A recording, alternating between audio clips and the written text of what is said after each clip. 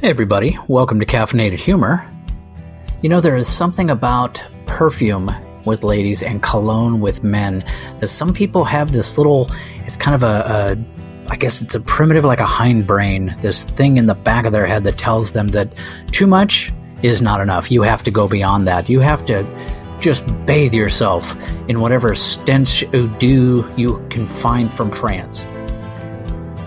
And they're convinced that they're really just killing it. This is exactly what the opposite sex wants. Speaking on behalf of the guys out there, and in proxy for the ladies out there, not that I'm interested in the guys, but somebody has to speak for everybody here, and I think it should just, may as well be me. Knock that shit off. Good Lord. You're trying to kill us. I mean, I've had my nose broken several times.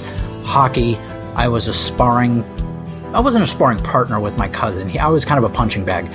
He was much better at it, but he insisted on having somebody that, on the other side of those gloves. So because of that, I have an affected sense of smell. Now, that's a bad thing sometimes. It's also a good thing sometimes. However, the sense of smell is not blanket, I can't smell anything. It's only selective smells. Roses, can't smell them at all. Dog shit, clear as day. Also BO. Certain perfumes, no defense. How is that different from a rose? I don't know. But perfumes, colognes, especially cheap ones, really cheap perfume, just eats through my nostrils like it's a hot knife through butter, and it's just a hideous thing to behold. And it's so sad because we start our kids out so young. I remember when I was 12, somebody gave me for Christmas a bottle of Old Spice aftershave. I wasn't shaving, I have aftershave. And I don't know if anybody's ever played this cruel joke on somebody, but the first time you shave and you nick yourself, you slap on a little Old Spice, it's like somebody is pouring just liquid hot lava salt in that wound. And it's the most painful damn thing. Even if you don't have a cut in your skin, it still hurts. But that is the whole mindset that got convoluted and twisted up, but here we are. It's like, we turned down this road and now we live there. That's what led us to today's episode, What Stinks? On today's Caffeinated Humor.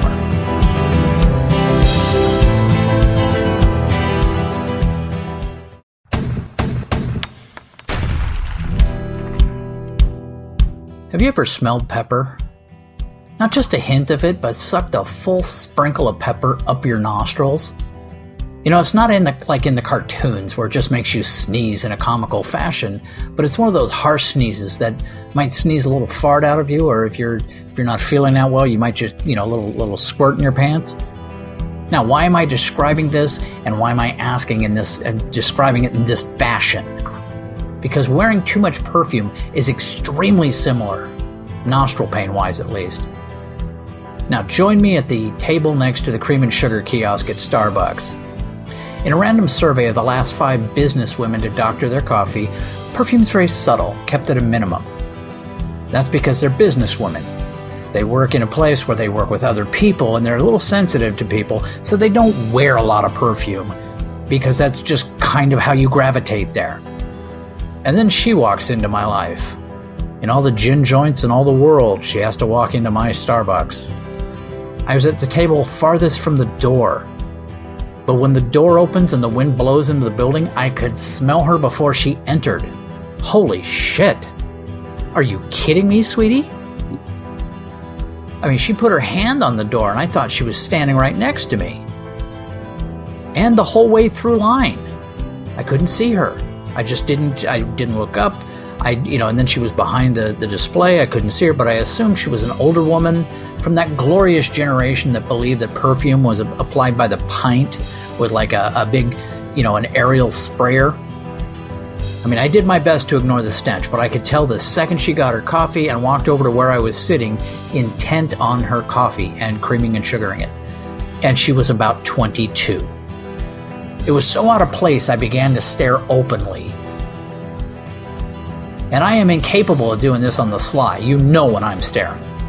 She was conservatively dressed in business attire. Not slutty, rather plain overall. But where in the hell could you work where you smell like 10 old women? Are her coworkers old hockey players and boxers? And then I began sneezing. I lost count at 8. She said bless you each time, like she was expecting it. Maybe she was. Maybe the whole thing of saying bless you is her thing. Gets her juices flowing, then she goes home and has sex with her husband all night. I mean, who knows? I think she finally figured it out, took her coffee and left. By this time, my eyes are almost swollen shut. It's several hours later, I'm still a little congested. Now, I'd like to make an open letter to the ladies out there, and possibly the guys that think they're on the old show Jersey Shore. And for the record, I realize I'm alone here, but I do think Snooki's hot, right up until she opens her mouth. But you can't smell her on TV. Now, back to the matter at hand. To the ladies, have a heart. Dial it back a touch. For the guys, seriously? To put it bluntly, you smell like a shit pimp. Like a pimp that actually pimps shit. I mean, a little restraint is in order, people, by everyone. And I so need to keep some Benadryl in my laptop bag. That I would if I was a Boy Scout as a child. I need to be better prepared. Realistically, the only thing that's going to save this day is coffee, and lots of it. Luckily, I know where to get some. Hey, hope you liked today's episode. Like it, subscribe to it. Hell, there's a link around here to help support it.